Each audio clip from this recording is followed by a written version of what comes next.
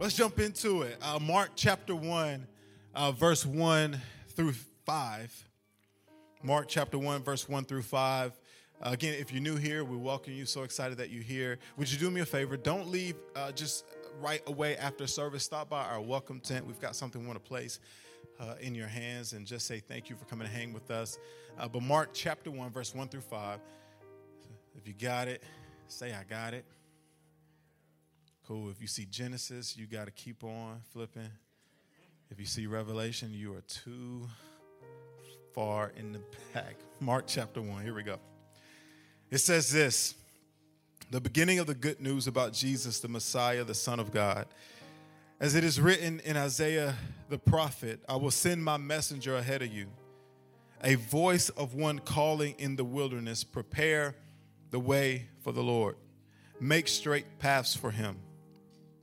And so John the Baptist appeared in the wilderness preaching a baptism of repentance. In other words, John is preaching a message that says, turn away from living for yourself and turn towards, get ready to live a life after Christ. What repentance means, sometimes, that word has been hijacked. And so, you may hear it, come from a person, repent, a voice like that. And you're turned off by it immediately. But all it means to repent is to say, I was living this way, Michael's way, and I was fulfilling all of the desires that Michael wanted. But I'm repenting, and I'm saying no to my desires, and I'm turning around. I've changed my mind, but not just a changed mind, but a changed direction to live in a way towards Jesus. And this is what John the Baptist is preaching. Now, verse 5, the whole Judean countryside and all the people of Jerusalem went out to him, confessing their sins. They were baptized by him in the Jordan River. Let's pray. Father, thank you for today. Thank you for this moment. Thank you for who you are. God, thank you for this space that we get to share together. God, we love you. We honor you. God, we need your presence. Thank you that you're here. Incline our ears. Allow us to hear what you're speaking to us. Open up our eyes and allow us to see what it is that you're showing us, Lord. And we say this as your servants. Speak, Lord, because we're listening.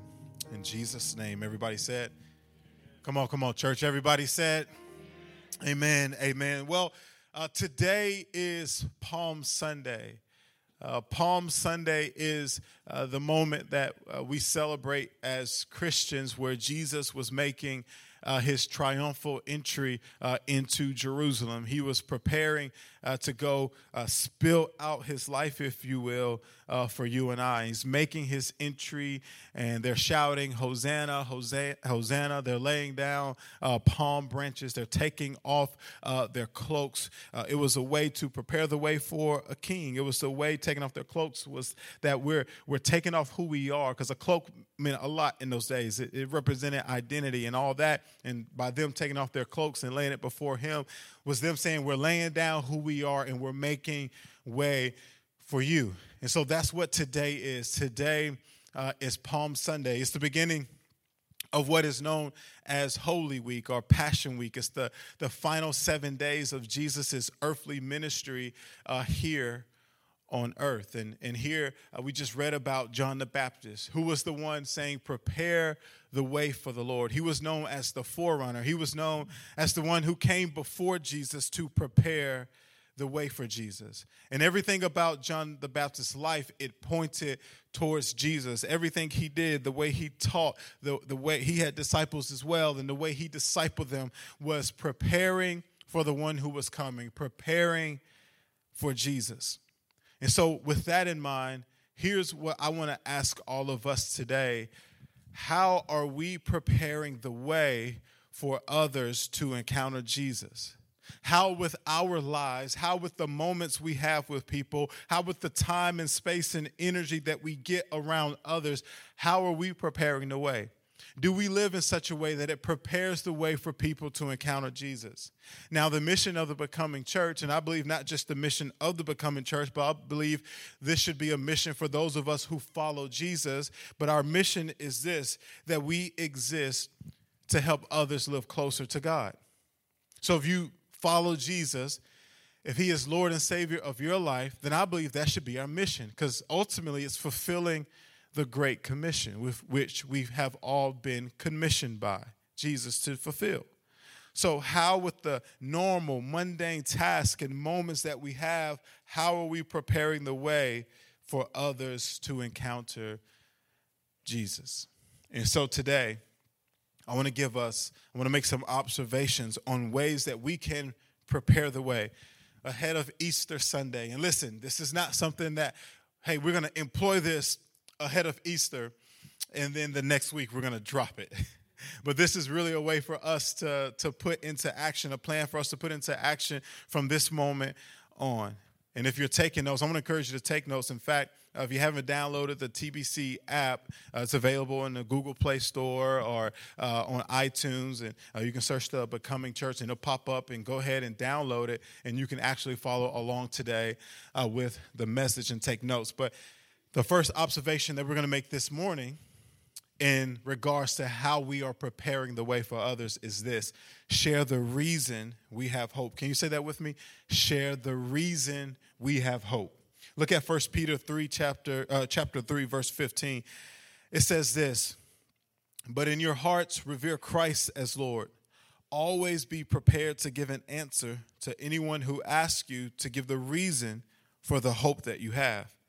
But do this with gentleness and respect. I like that part right there. Do this with gentleness and respect. So not like at some large events or maybe, some random protest. I remember one year we went down to Mardi Gras to do some street evangelism. And, there's our group of 400-something people. And then there's this other group that was there as well with the megaphones yelling, "You're going to die. You're going to go to hell." That's not it.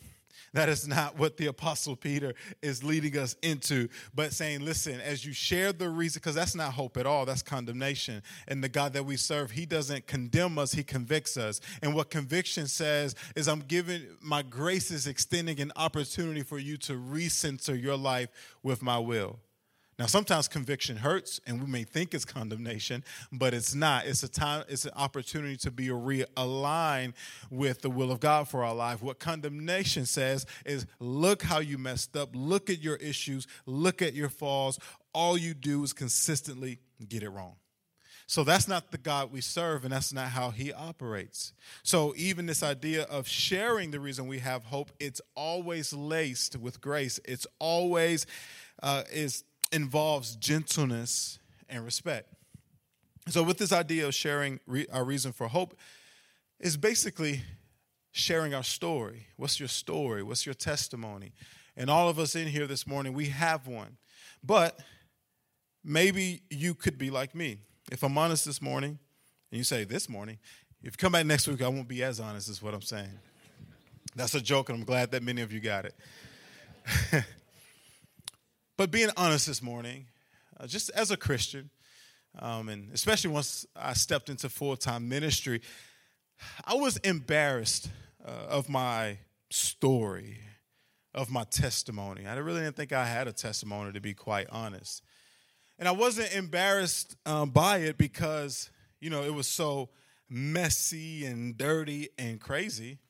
The reason why I was embarrassed by it was I felt like I didn't have a story.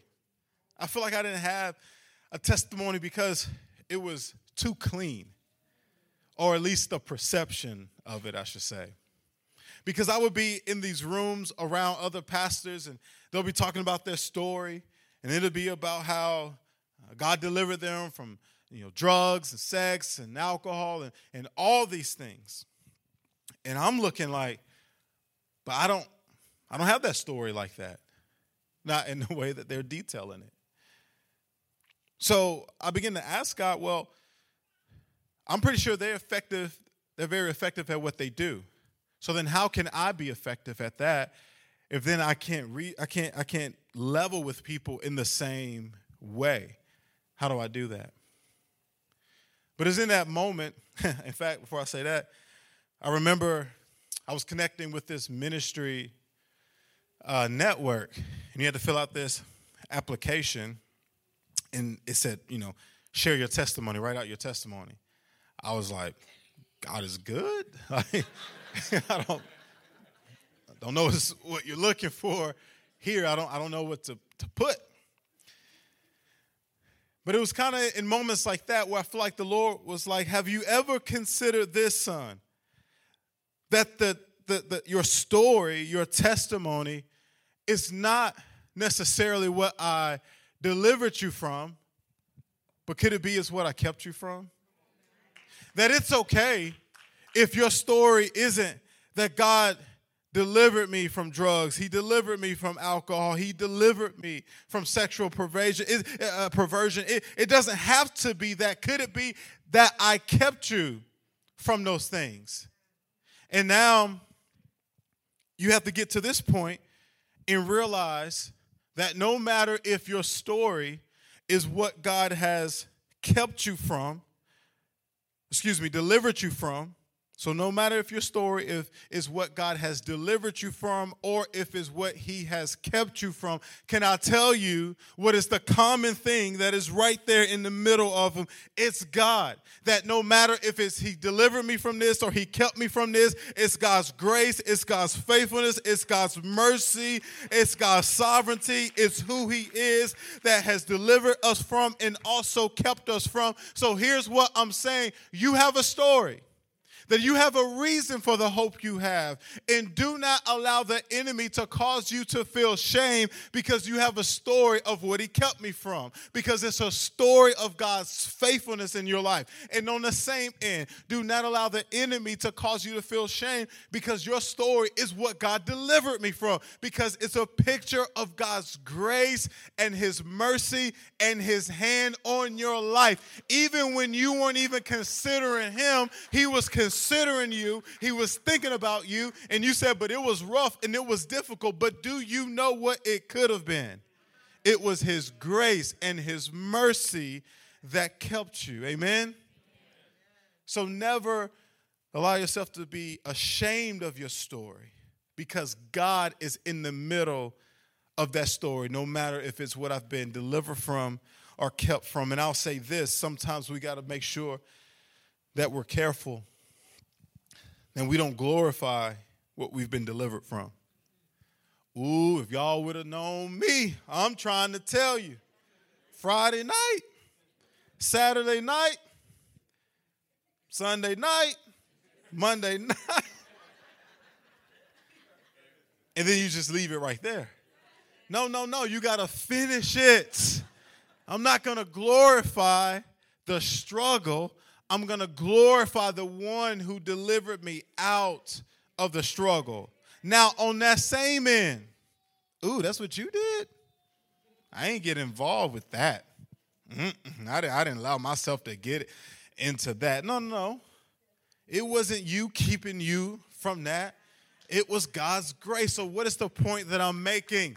We always point to God. He is the reason we have hope, and he is the reason why we are where we are. Amen?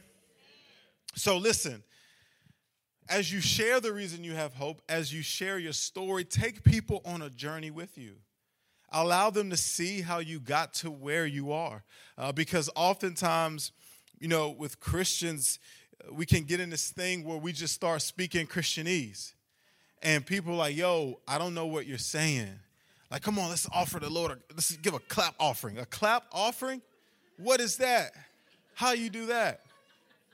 Or we use this word like, man, I just was in a season. You were in fall? Yeah, I like fall.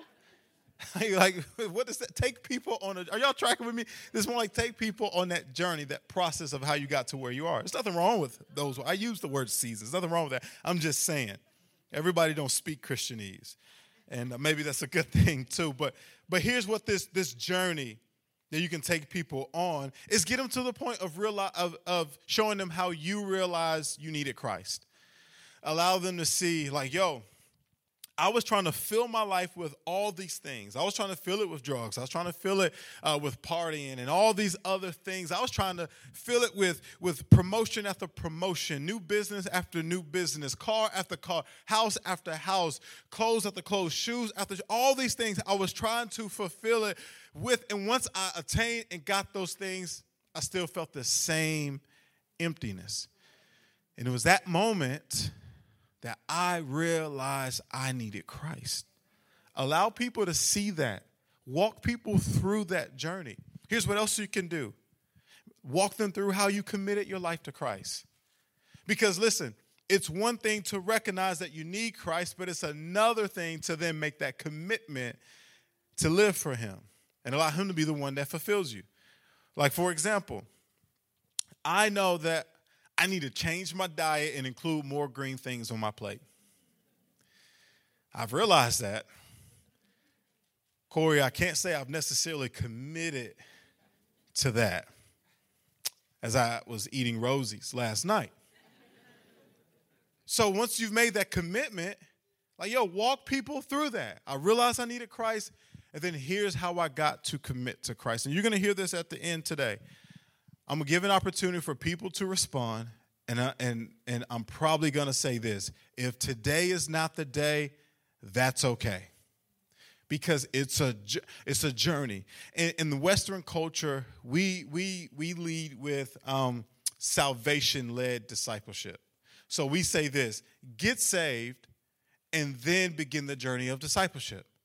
But that's not the way that Jesus orchestrated it. He led with discipleship-led salvation, meaning he said, you fishermen, come follow me.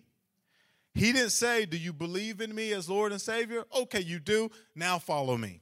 He just says simply, follow me. So if you're not ready at any given point to make that commitment, okay, that's cool. I'm going to keep praying for the Spirit of God to soften your heart and work on your heart so that one day you will say yes. Because here's the thing, I can't save you. I can only do as like Paul says, I can be an ambassador, I can make an appeal, but it's the Spirit of God who convicts our heart.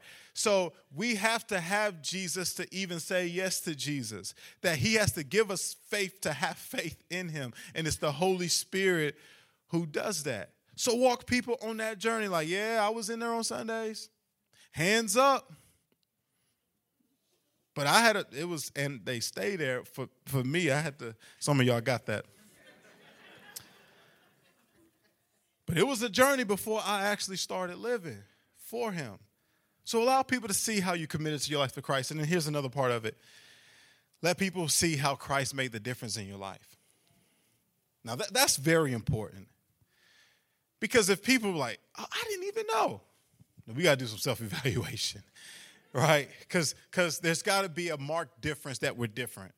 Like the fruit of the Spirit, love, joy, peace, patience, all like the fruit, what we display from our connection, right? It's like, if this phone needs to get charged, it has to get connected to a source. So when we get connected to the source that God is, there's an output that it brings in our lives, and that's the fruit of the Spirit that is the difference. So it's not just a nice person. No, connected to God supersedes what we may call a nice person because we're connected to the source that allows us to live in such a way that on our worst day that we can still have joy just as much on our best day. So we have to allow people to see how Christ has made the difference because he is the difference maker. And let me say this, different from... here's the perspective we need to have. We're not better than, but we're different from. So sometimes Christians got to be careful that we don't live with this idea that we're better than you because of what we discovered. Like, no, you're not better. You've just encountered the difference. And so the responsibility we have is to prepare the way for others to encounter that same difference. Are you tracking with me this morning? Oh, come on, anybody tracking with me this morning? There we go. So, again, we're making observations on how to prepare the way for people to encounter Christ. And so the first observation is to share the reason we have hope. And here's the second one, to share my church. We need to share our church. We try to design Sunday mornings in a way that you can feel comfortable with inviting your friends and family to attend with you. Now, I want to explain that. When I say to feel comfortable, I want folks to feel comfortable in showing up in this environment and connecting and worshiping God together corporately. Now, I hope they feel uncomfortable, meaning this, that who they are is clashing with who God is, and it's making you kind of feel a little uncomfortable. Are you tracking with me? That you're not being condemned, but you're being convicted to see like, ooh, I need to submit this area of my life to God. Ooh, I need to give that part of my life to God. And so, it's making me squirm a little bit in my chair, but it's a good thing, right? When you go to the gym and lift weights or hit the treadmill, it's not comfortable, but it's good for you. Are you tracking with me? So we want you to feel comfortable in the sense that, oh, yeah, they feel welcome. Like somebody waves, smile, hey, it's so good to see you, and genuinely meant it. But I want all of us to always feel a little bit uncomfortable in here. You know, some people will say, man, such a good vibe at the Becoming Church. And I'll be like, no, I don't want you to catch vibes at the Becoming Church. I want you to catch vision at the Becoming Church. Vision for your life, for your family, for your marriage, for your future. And sometimes catching that vision, we get a little uncomfortable because there's the tension of who we are and who God is calling us to be. Are you tracking with me this morning? So here, let's get practical. Find someone far from God and have them sit with you at least 2 Sundays a year. So I'm not saying every single Sunday, just 2 Sundays a year. That's it. So boom, Easter, boom, Christmas. Now you can do more than that. You know, don't just settle for the bare minimum. But I'm just saying, just pick 2 Sundays a year and invite people with you. And you say, oh, so what are you trying to do? Are you trying to grow a big church? Absolutely not. We're 13 months old. And from the very beginning, we said this, that we're not trying to grow a big church. We're just trying to grow big people. Now, numbers matter. Because, you know, some people say, oh, numbers don't matter. And they do, because a number represents a person. A person has a soul, right? And there's a place for that soul to spend eternity. So it matters. So numbers do matter. But here's the difference. I don't want to fill a room to be like, yo, this is how many people we had in a room, but we're really shallow. And we're just surface level, and we're not rooted. So I don't want that. No.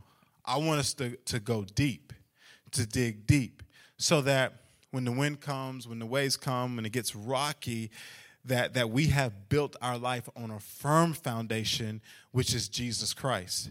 So the whole idea of the Becoming Church is not to stand here on Sundays and you know, preach like TED Talks with a little bit of scripture and tell you like, yo, you're going to live your best life kind of thing.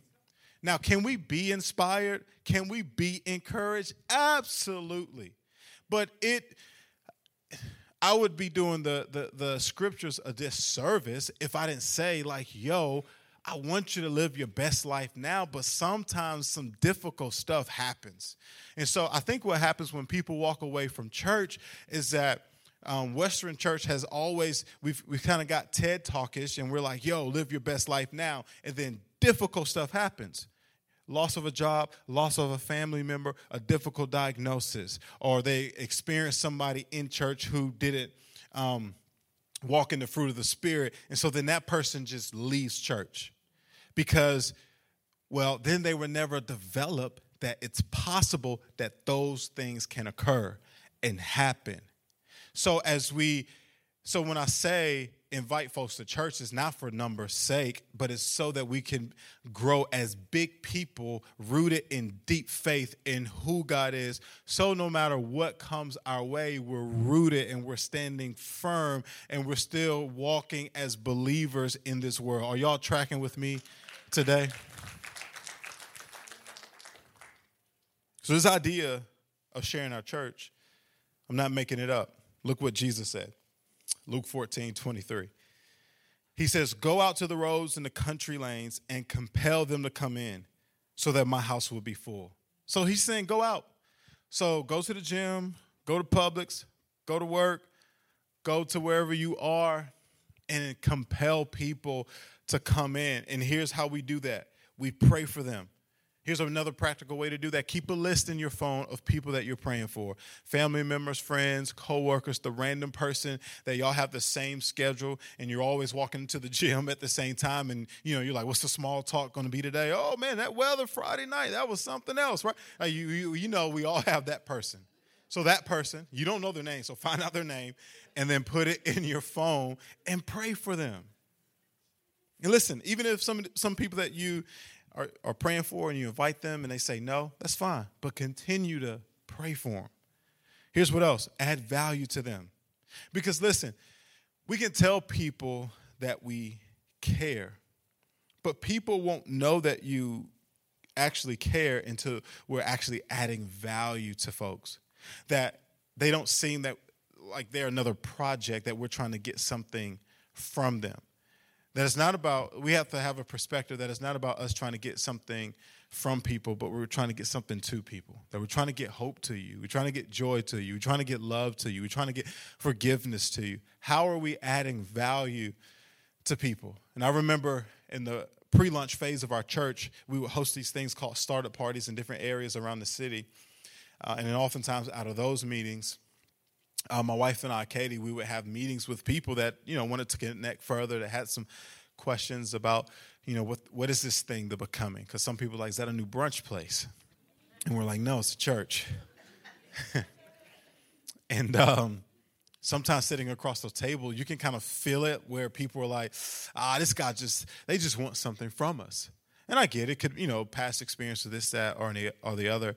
And we would just do our best to let you know, like, listen, I can't make you come anywhere. I can't make you do anything. We're just inviting you to something to be a part of that we feel like God has ordained, that God has set in motion. And if you choose to connect with that, awesome. If you don't, awesome. How can we pray for you and believe for you? There have been people that have come here and then it was like, yo, not really feeling it. And I said, okay, man, I got a list of churches that I can recommend to you. And people's faces are always like, what? And I'm like, yes, because the reason this church is here is because it's an answer to a prayer for specific people. That's not the entire city. But it's for specific people that needed an expression of church like this, and that's why this church is here. So some people are going to walk in, they're like, yo, the music's great, it's awesome, great, the message was so, everything was awesome, but I don't think this is a place for me to connect. And then you know what I'll say? Cool, here's a list of folks that I think are great ministries to connect to. And that throws people off because they're not used to that. But the idea has to be, how are we adding value to people? So as you share the reason you have hope, as you share your church, make sure we're adding value to people as well. And then obviously along with that, in some instances, invite people to church. 84% is the number where people are typically would respond with a yes to an invitation. So more than some social media ads, more than a mailer that we'll send out, but a personal invitation. And it may take you several times, but people are 84% of the time are more likely to respond. And again, when they get here, we're not going to embarrass you. I'm like, I can't believe I didn't invite. He's not normally like this. I'm sorry. Like that's not what we want to do. If you say that today, then it's too late. But that's not the goal. We try to structure the service so that the unbeliever and the believer can both be equipped and be ministered to. And listen, I'll tell you some of the best times to invite folks. So again, I'm not telling you the pressure to do this all year, but we have relationship series. We just finished one in February, and because people love to hear about themselves, so it's like that's going to be a great time to invite people out. Easter, obviously, right? Or in September, we're going to do a collection where we're going to take some time and answer some tough questions that we all have, like how to change, how to deal with family, how to deal with difficult people, things like that. It's a great time to invite people. And, of course, Christmas time. So we'll tell you, here's some great times and moments to invite people out.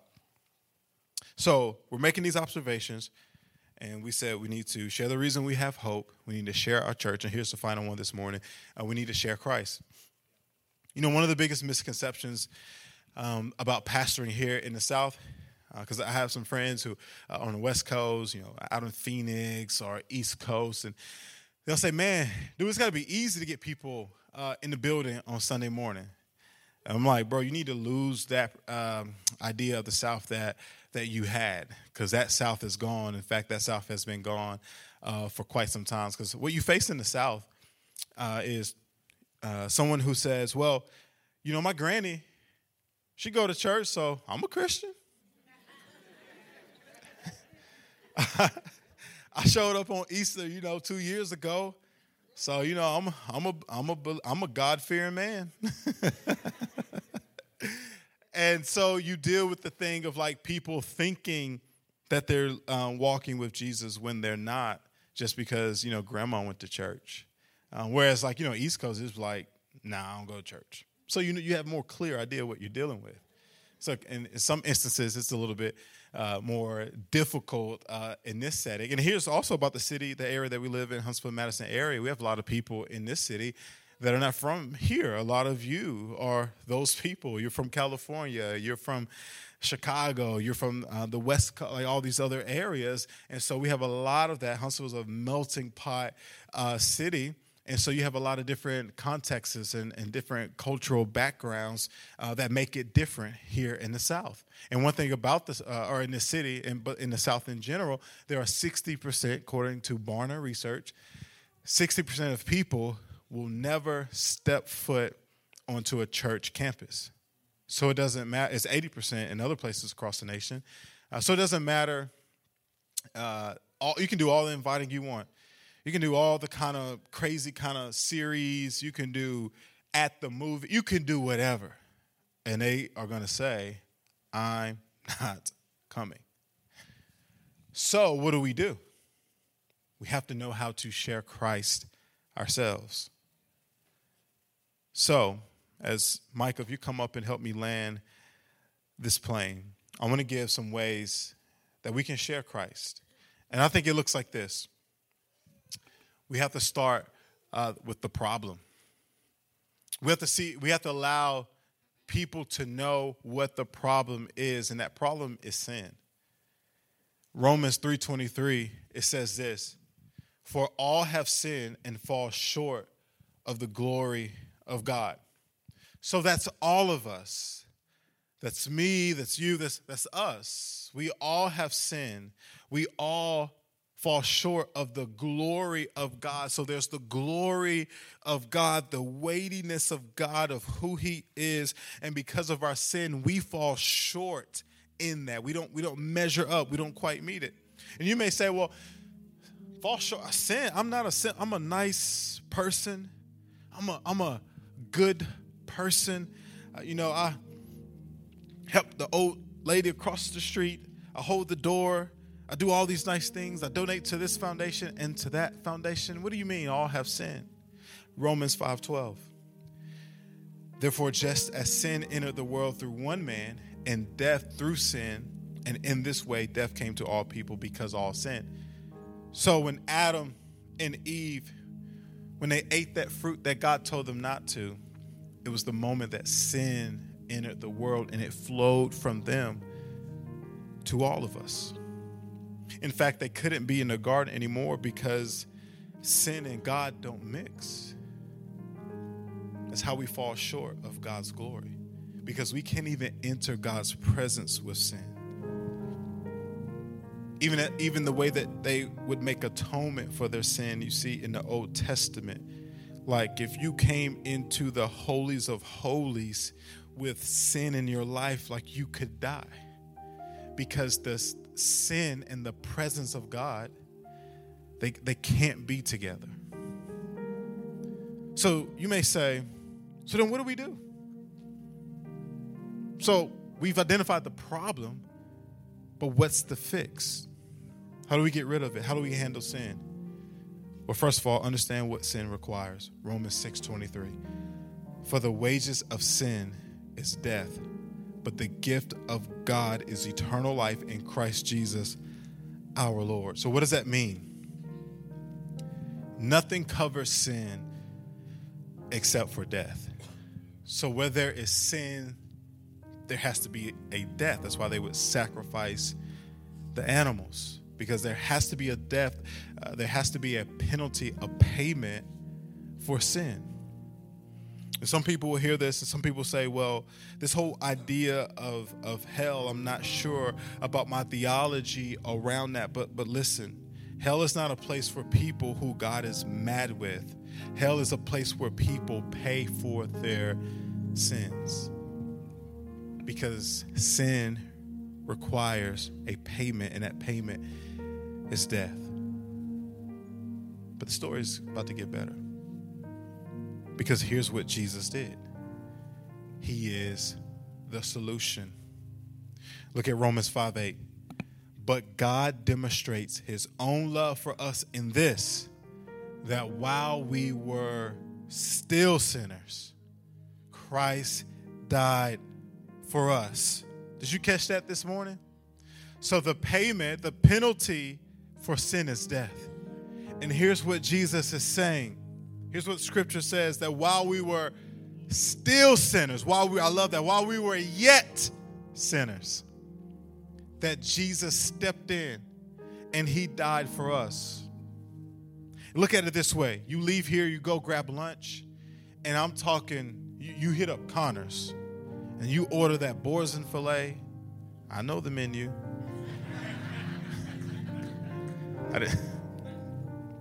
You run up a tab, all of it. Appetizers, salad, every desserts, the strawberry shortcake one they do, all of it. You get it all.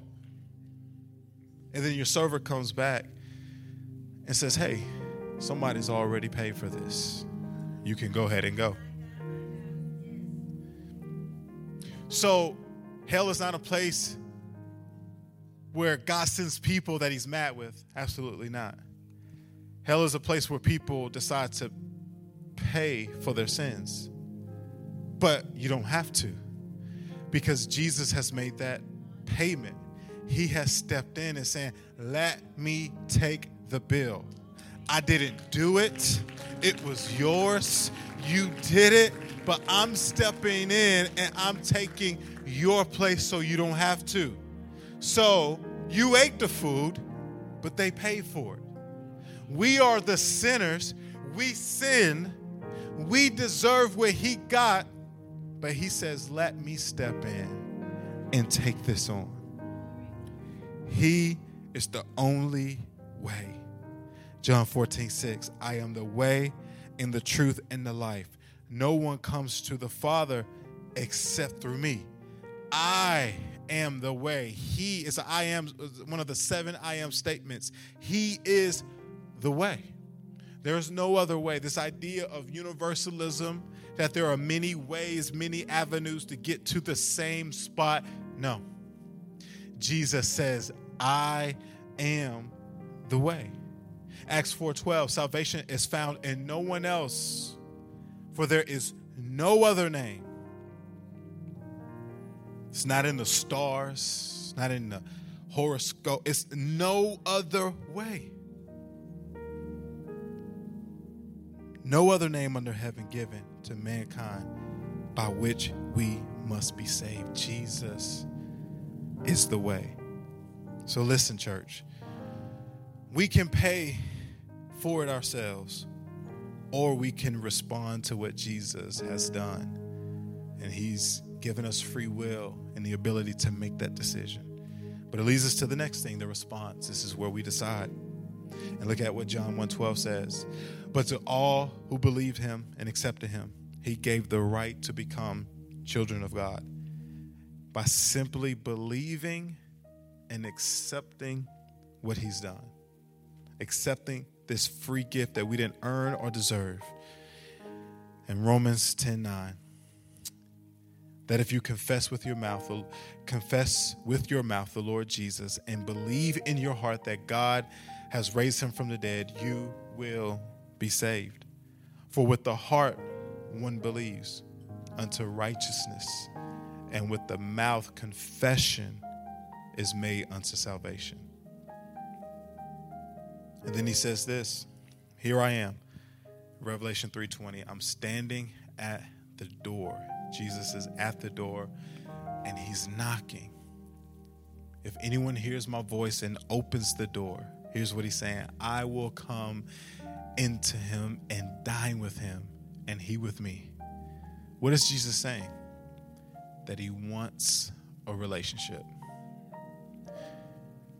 And so over this week and for the rest of our lives, we have this opportunity to prepare the way by giving the reason we have hope, by sharing our church, and by sharing Christ and inviting people into this relationship that Jesus desires, to simply dine with us.